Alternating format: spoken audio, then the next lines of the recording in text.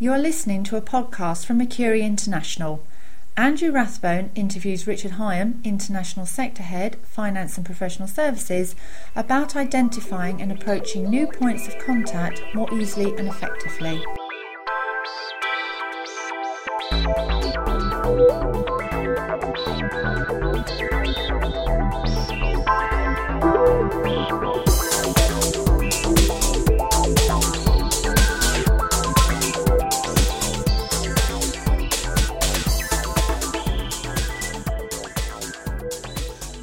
Richard, we have a theme going about how relationship managers can make their lives easier, but also how they can become more effective. Is there one kind of area you would like to pick off next?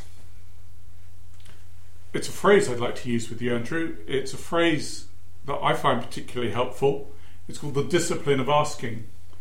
Are relationship managers using the discipline of asking? Okay, that's interesting. In what area do you think they should be asking them? Well, relationship management is really the antithesis of cold calling. It's about using the customer intimacy that a relationship manager's got to generate opportunities and contacts. And we know this, relationship managers know this, but they don't always do this. And that's why I talk about the discipline of asking. And there are a number of ways in which people can and should be making their lives easier by using this discipline of asking. So, Richard, within the discipline of asking then, you've talked about customer intimacy driving the generation of opportunities and contacts. What should relationship managers' priorities be in this area? Well, I think there are three ways of working that seem to be highly effective.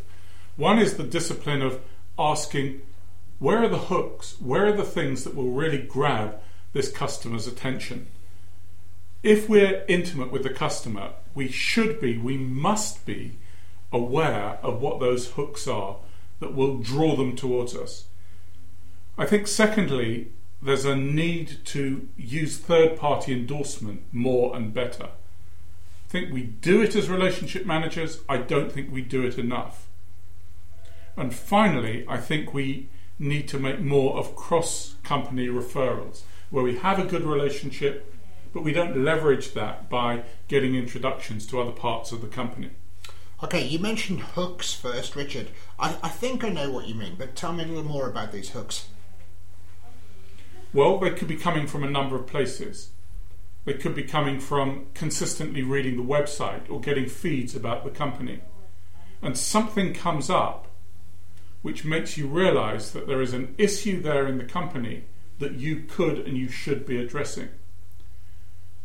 And it's using that, whether it's an email or a phone call or a letter, to say, I was reading this about you, I saw this here, I've been thinking about something that was on your website. I believe we should be talking about this and making a compelling case.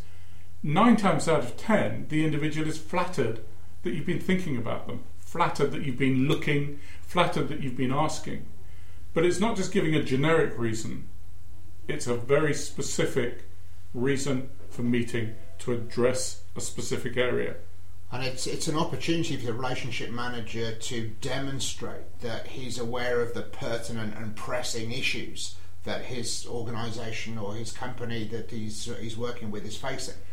Exactly. I'm interested. I'm genuinely interested in the organisation. I'm genuinely interested in you.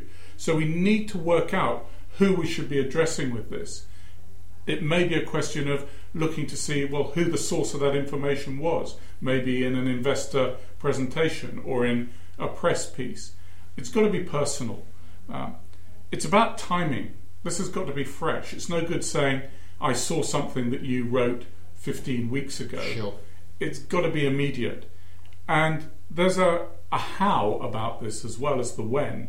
It's about forming good, compelling communications that pick out, I saw this, I thought about this, I'm aware of that, I believe we should meet and talk about that. We do this and this and this with your organisation. If you want to check me out, talk to so-and-so. It's got to be robust. That's very clear, Richard. The second issue you mentioned was third-party endorsement. I'm less clear about what you mean here. Well, I think we've got more friends out there than we think. When you've done a good job for somebody in an organisation, what better time than to ask them who else you should be talking to? That's the discipline of asking again. Yeah, we think somebody says something nice to us and we go away, heads held up, thinking, oh, that's nice. She said something nice about me. Well, why not then turn that into an opportunity? Now, of course, we've got to be careful about going over the top, being too aggressive, being too cheesy. But I like to look up and down the supply chain. If I've been talking to an HR director about an issue and they're particularly pleased with what we've done, well, who is there amongst their customer base or amongst their suppliers who might also benefit from what we've done there? Why would it not be in that individual's interest to endorse us in to somebody that they know and they respect? It builds their credibility, it builds their reputation as being well connected, it makes friends for them, it builds our relationship. People are almost always willing to do it. Don't do it at the wrong moment. Don't do it when they've just made a complaint. Don't do it when things are negative. But if you've said something positive to me, why wouldn't you want to endorse me to somebody else? Yeah, I understand your point here. It strikes me that with that particular question, the more kind of conversational and the less ceremony and preamble there is, the more likely it's going to be effective. Would you agree? Yes, it's normal, it's natural, it's about relationship. If we think about our relationships outside of work, it's a continual chain of being handed from one person to another and introductions because we think somebody will get on with somebody.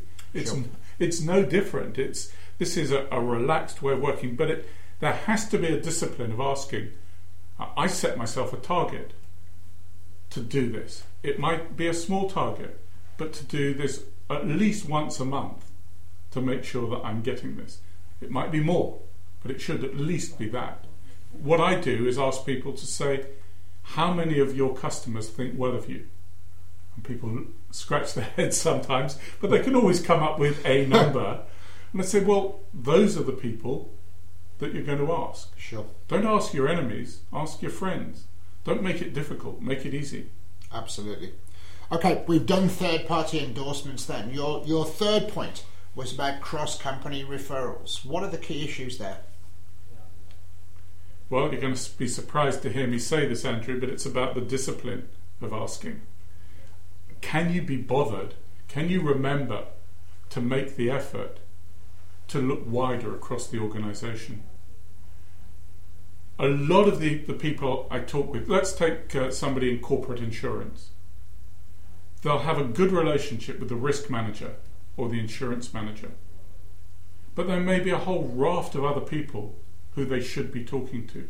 Whether it's a CFO talking about on and off balance sheet issues, whether it's people in operations who are concerned about risk, whether it's in HR or health and safety, whatever it is, we should and could be talking wider.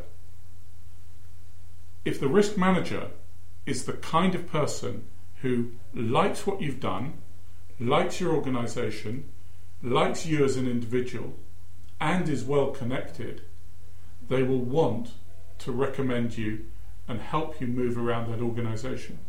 Sometimes taking you themselves to the next point of contact. But again, it's not about looking for the unwilling, it's about looking for the willing. It's not about making life difficult, it's about making life easy. And ultimately, it's about remembering this discipline of asking, not forgetting to do the easy thing.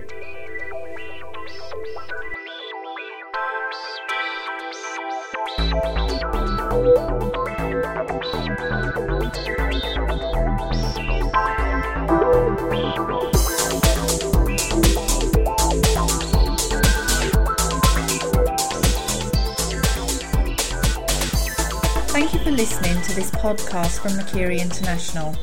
If you'd like to discuss any of these issues with Richard or Andrew, please call me, Claire Newton, on +44 1932 844 855.